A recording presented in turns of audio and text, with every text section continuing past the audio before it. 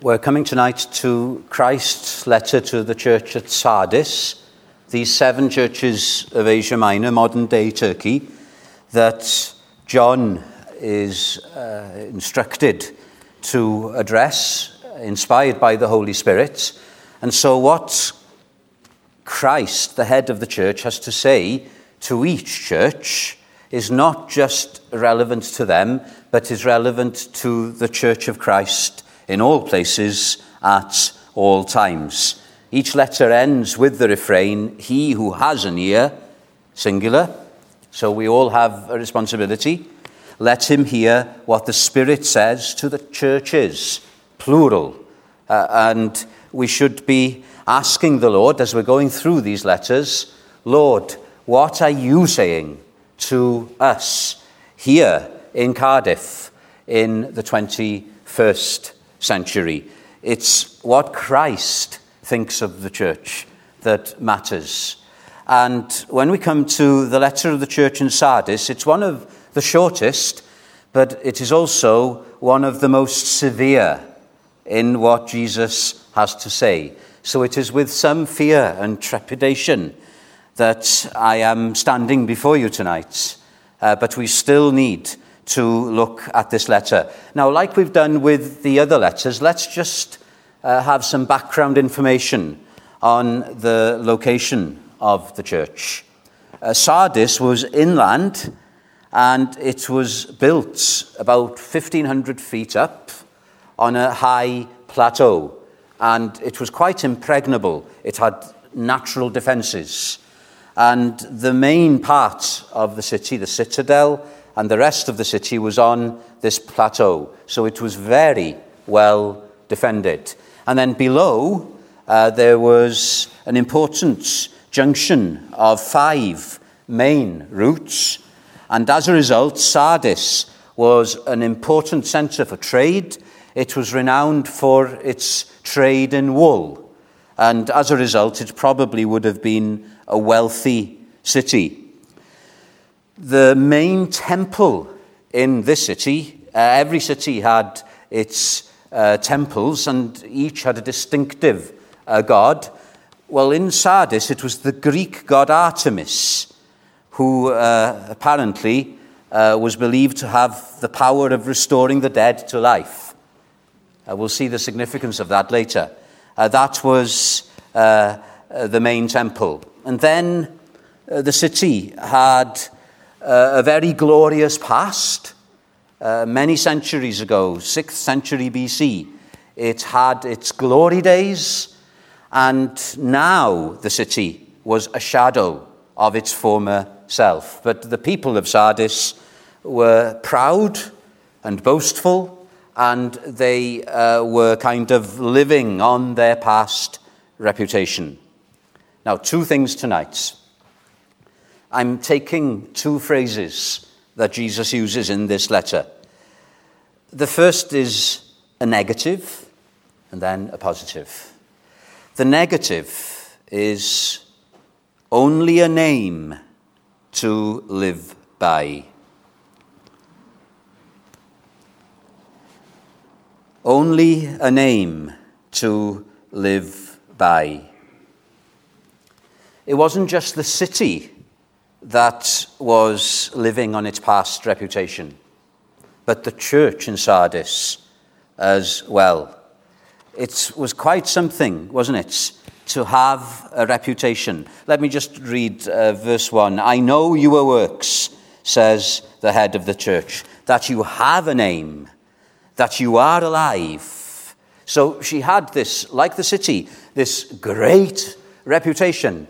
The members of the church thought this was quite some church, and the other churches round about thought that the church in Sardis was a great church.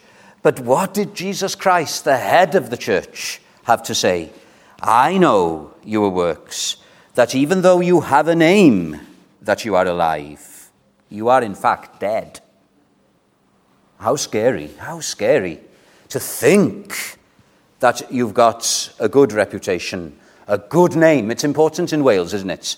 To have a good name. but for Jesus Christ to say, oh no, you are just on the outside. Inside, there is nothing.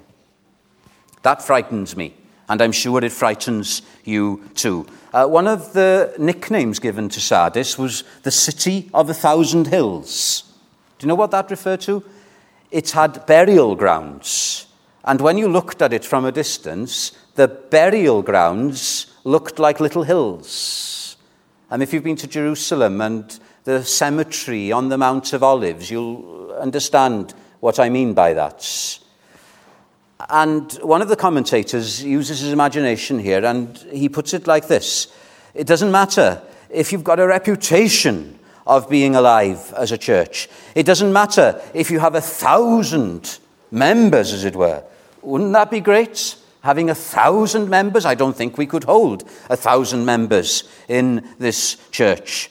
But the problem is this. You can be as dead as a cemetery. You can be like Sardis, a cemetery of 1,000 hills, a church of 1,000 dead members. Here's one commentator. Sardis was known for being overconfident and boastful, yet behind the reputation there was no substance. This church was all name and no reality, all reputation and no life. Now, let's dig a bit deeper into this church in Sardis, because we've already looked at 4 other churches, and we've noted some of the problems that they had. There's no mention here in Sardis of those problems. So there's no mention here of the false teaching of the Nicolaitans. Remember that? There's no mention of heresy. So we must deduce from that the teaching was good. There's no mention of opposition or of persecution like a number of the other churches. So everything was peaceful here. There's no mention of discord amongst the congregation. And if we would have been in this church with its reputation, with its teaching, with its peace, we probably might have felt good. But the problem is this: you can have peace, but it can be the peace of the cemetery. Some of the most peaceful places in Cardiff are the burial grounds, aren't they? There's peace there because there's no life there. If you've got life, you've got problems sometimes.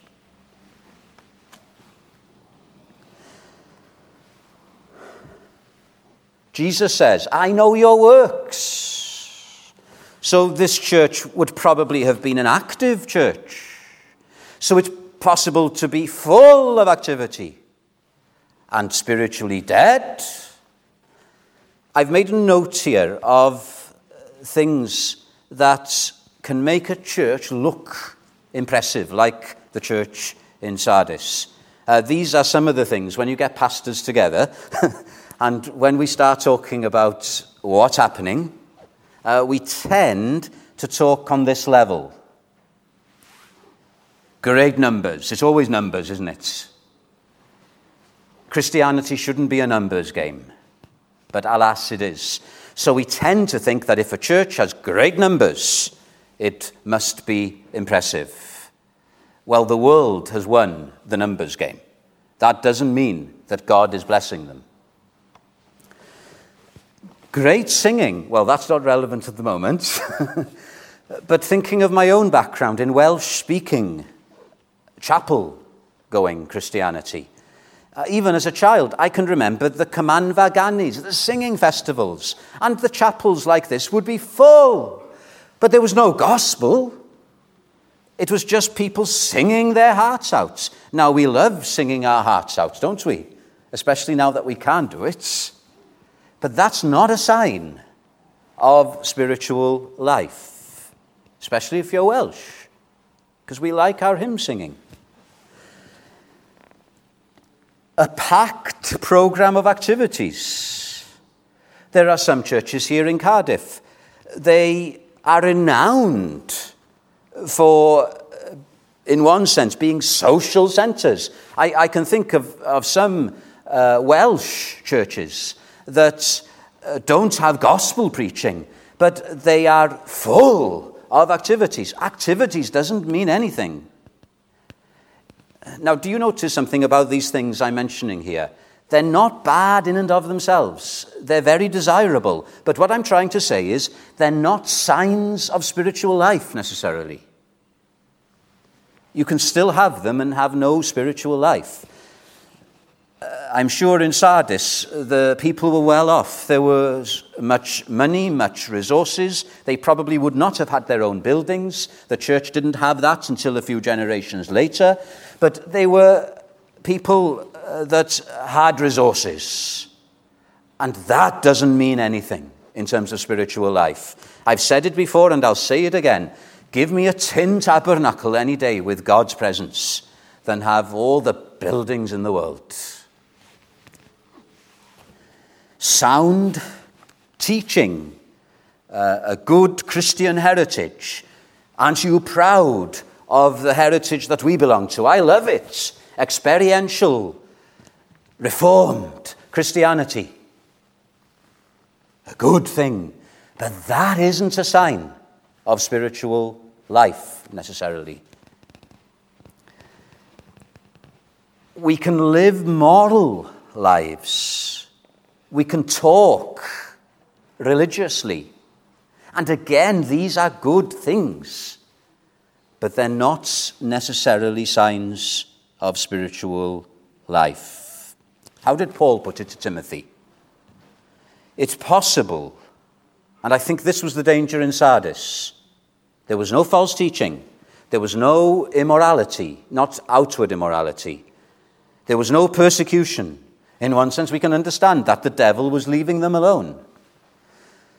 But what they lacked was life. So Paul, putting it to Timothy, puts it well, I think, to have a form, an appearance of godliness, but denying its power, its substance, its reality. Look at how Jesus Christ puts it in this letter. Where are we? I know your works, that you have a name, that you are alive, but you are dead. And then he says, I have not found your works perfect before God. Pastor, you say, what does that mean? None of us are perfect, even as saved Christians. I agree. A better translation is, I have not found your works complete before God. I have not found your work to have substance before God. You are good at doing all the outward things, but what I'm looking for is your heart, says Jesus Christ. Remember when we looked at the fig tree, the barren fig tree outside Bethany, how Jesus cursed it because it had nothing but leaves. It was full of leaves. In outward appearance, it had everything, but it lacked what? Fruit. Fruit. Howell's been helping us consider the fruit of the Spirit. You cannot replicate that. Can you see why I'm going through this letter with fear and trepidation? This is our danger. Have we got the reality? The reality. Yes, we should do the right things. But do they come from the heart? That's the emphasis. Vance Havner, he put the stages of a work of the Spirit. And he put it like this. Think of some of these men that Keith and Alan are interviewing on a Sunday night. It's a blessing to hear of what God did in the 60s and 70s, is it not? There was a move of the Spirit, a work of the Spirit. So what happens? What often happens is this. God uses a man or a woman. Remember what E.M. Bounds said, God doesn't bless a plan. God blesses a person, a person. So here is not so much a minister. It might be a minister, but it might be a normal Christian. And God comes upon that person by his spirits. And a work happens. And then the next stage is that other people are touched. And you've got a movement of the Spirit. It's not something that you plan. It's just something that happens. I had somebody sharing with me recently how they remember coming into this church in the 1970s. And there was a stillness before the service, not because people were told not to speak, but the sense that God was present. And as the word was opened, that stillness became more intense, not because it was forced, because there was this sense of God, a movement of the Spirit. But then what happens after that? You have a machine then. So a man or a woman baptized with the Spirit, a movement, several people, and then a machine. What's that? Well, we try to maintain the spiritual momentum, don't we? And there's nothing wrong with this. We may have our committees, and we may have all sorts of organizational things to try and keep what we've got. You can see that happening across the centuries. And this is the danger now, and this is what was happening at Sardis. The danger is we begin to lose sight of the life and of the one who gives that life. And we begin to concentrate on the outward and on the processes that keep that life going. And you know what happens eventually? Eventually the machine conks out. Because it's only the Holy Spirit that can produce something that goes on. And what you're left with is a monument. A monument. A man, a movement, a machine, a monument. And that's where the church in Sardis was heading, to a monument. It was living on its past reputation, and all that was going to be left one day was a monument. That's scary, isn't it? There are so many monuments to God's works of grace in Wales. Big chapels, no longer meeting.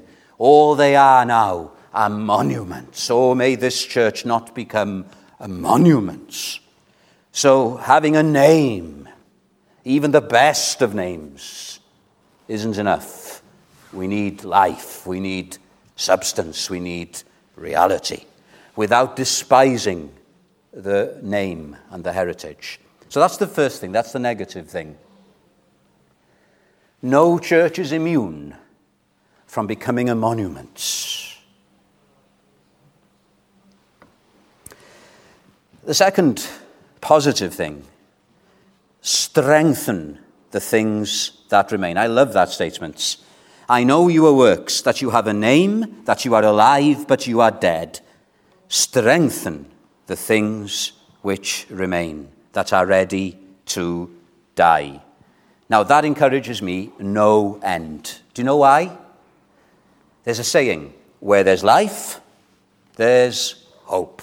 Where there's life, there's hope. And what Jesus Christ is saying to this church, which is becoming a monument, there's still enough things that remain to be revived and to change the situation. Where there's life, a person may have a weak pulse, but there's still life there. They're not dead yet. This is the difference, between revival and regeneration. Don't we sometimes mistakenly pray that God would revive the world or revive our country? You can't pray that. What unbelievers need is not reviving. It's regeneration. You can only revive somebody who's fallen asleep. To revive means to wake up. Now, you can't wake up an unbeliever because they're dead in trespasses and sins. They need to be regenerated. But the church needs revival because the church falls into a state of slumber. And that is what had happened in Sardis. There is one village in Wales where they've called the church Sardis. Fancy that, calling your church Sardis. You must think that there is enough things remaining for the Lord to revive. So let's look at what is it to strengthen the things that remain. I believe in our churches in Wales, there is still hope because there's life there. Our spiritual life may not be as great as it was in the 60s or 70s, but praise be to God, there's still life. There's still life. Now, what does Jesus say? How do I strengthen the things that remain? Be watchful. And then, if you will not watch, middle of verse 3, I will come upon you as a thief, and you will not know what hour I will come upon you. What is Jesus saying? Wake up. Be watchful. Wake up. Or I will come as a thief in the night. Suddenly. You will die in your sleep. Wake up. Bob Dylan sings, when you're gonna wake up and strengthen the things that remain. They go together. Wake up. Interestingly, Sardis was conquered many centuries before by Alexander the Great. Do you know how he managed to get into the citadel, even though it was supposed to be impregnable? The guards had ceased to be watchful. They'd fallen asleep. And so the enemy was able to get in. And this is how the church in Sardis was going. The believers there, because of the name, because of the reputation, had been lulled into a state of false security. You remember in Bunyan's Holy War, how the city of Mansell, gloriously saved by Emmanuel, begins to go away from him. Do you know how it started? A Mr. Carnal security came into the middle of Mansell. Mansell didn't commit a heinous sin. It was carnal security that got into its heart. And isn't that how things often begin in terms of a spiritual decline? We think that we're still going on with the Lord because we're still believing the same things. We're still doing the same things. We've still, to all intents and purposes, appear to be blessed. But in our hearts, we've become secure. We've forgotten to watch. We've got this confidence in ourselves. And Jesus says, wake up. Realize that you've only got a name to live by. Realize you've been anesthetized by your reputation.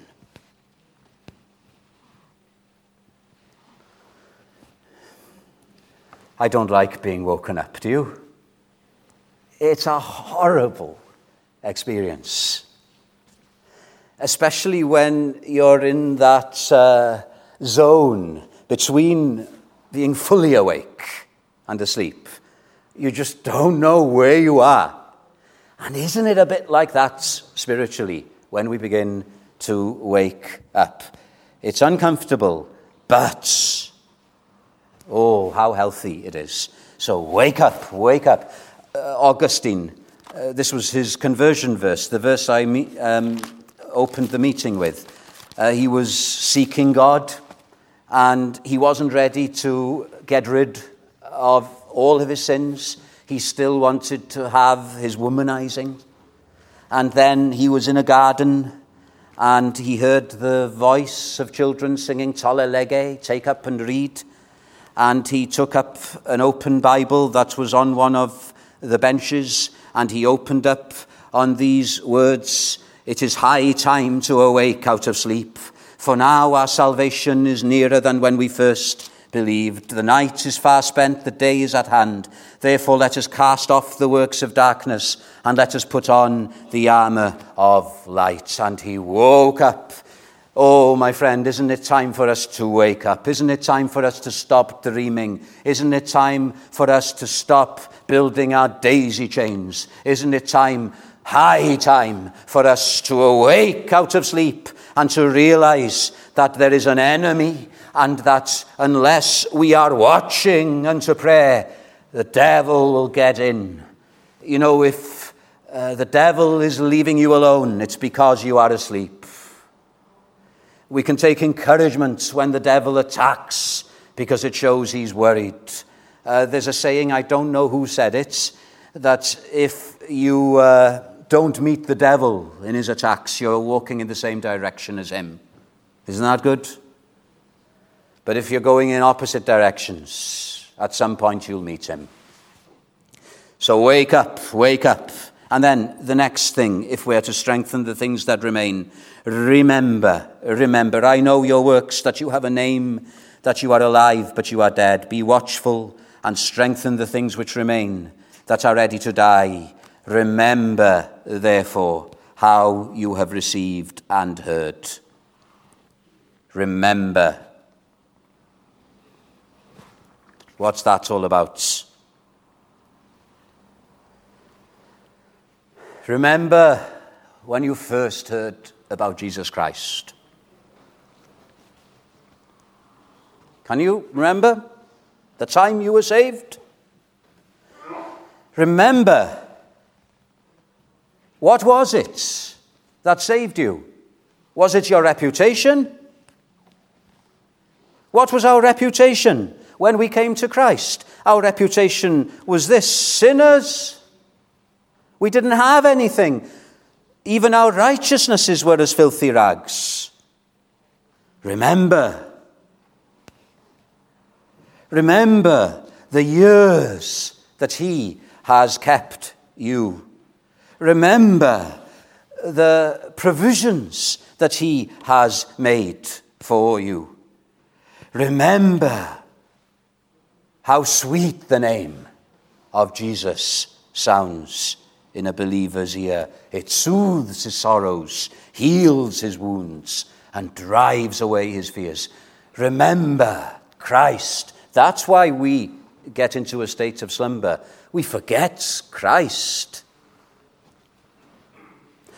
Interesting here how Jesus Christ introduces himself to the church. He takes one of the characteristics of the vision that John had of him in chapter 1, and each characteristic is relevant to the church in question. So for Sardis, he who has the 7 spirits of God, we have seen that those 7 spirits, capital S, refer to the Holy Spirits. Now that doesn't mean to say that there are 7 persons of the Holy Spirit. If we were in a Bible study, I would ask you, what does the number 7 signify in Revelation? It has a symbolic meaning, and the number 7 means completeness. And I like the way that Jesus puts it. He says to this church, which was living on its past reputation, which had lost substance and was living on its outward beliefs and activity, he says, you are not complete before God.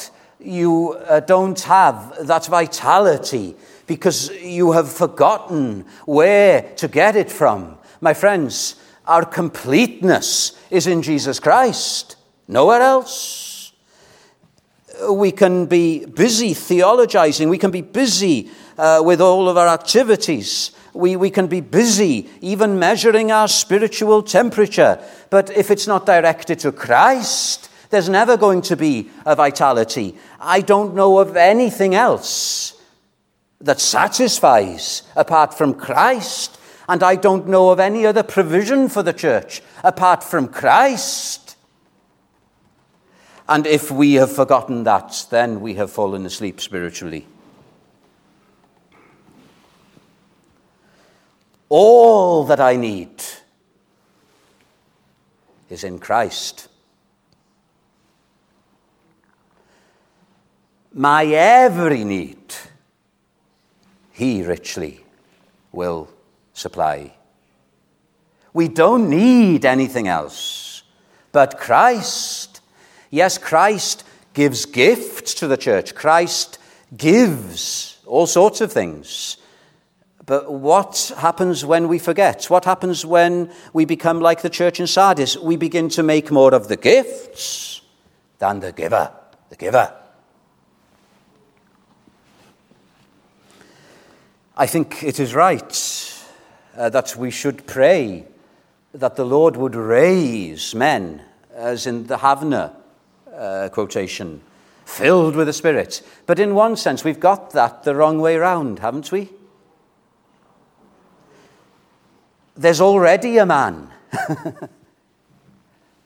a real man in heaven who baptizes with the Holy Spirit.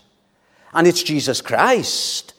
And maybe instead of praying that God would raise somebody, we should pray to Christ that he would give to us the Holy Spirit.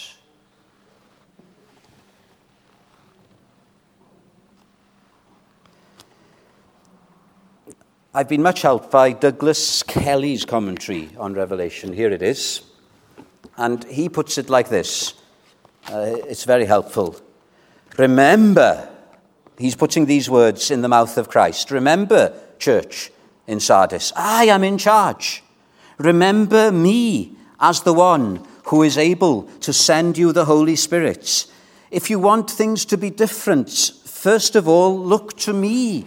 Do not worry about others. Do not count your resources before you do anything else. Look up into my face. I am in charge, and I can give unction. Isn't that where the church in Sardis had got wrong? It had got distracted from Christ. And isn't this where the churches in Wales at this moment are going astray if we're not careful? We're going away from Christ. Instead of looking to Christ, we're looking to one another. There's no point looking at one another. We don't have the answers. We don't have the resources. We don't have the power. But Christ has. And so we go to him. And then the Saviour mentions, I know your works, that you have a name, that you are alive, but you are dead. I've gone too far now. These things says he who has the 7 spirits of God and the 7 stars. Who are the 7 stars? These are the angels of the 7 churches. The ministers, the messengers, the preachers. Isn't that interesting? That Christ here mentions his servants. This is the one thing that has challenged me listening to some of the interviews on the Sunday nights, how these men would say that they were prayed for. I'm grateful for your prayers. I don't know how I could carry on without your prayers.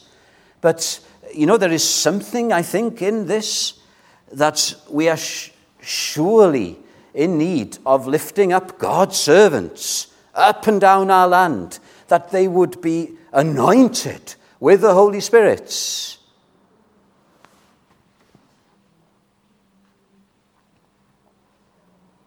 Were you around in the 60s and 70s? I wasn't. Well, I was around in the 70s, but I was still in short trousers.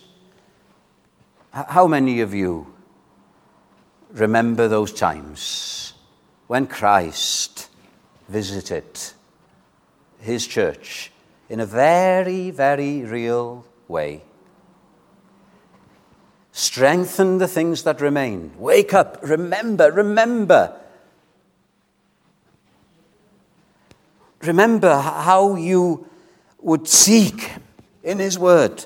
You didn't just read your Bibles out of duty's sake, but you read it to be fed spiritually, to have the Saviour speak to you. Remember coming to church on Sunday with expectant hearts that God was going to intervene. Remember the prayer meeting.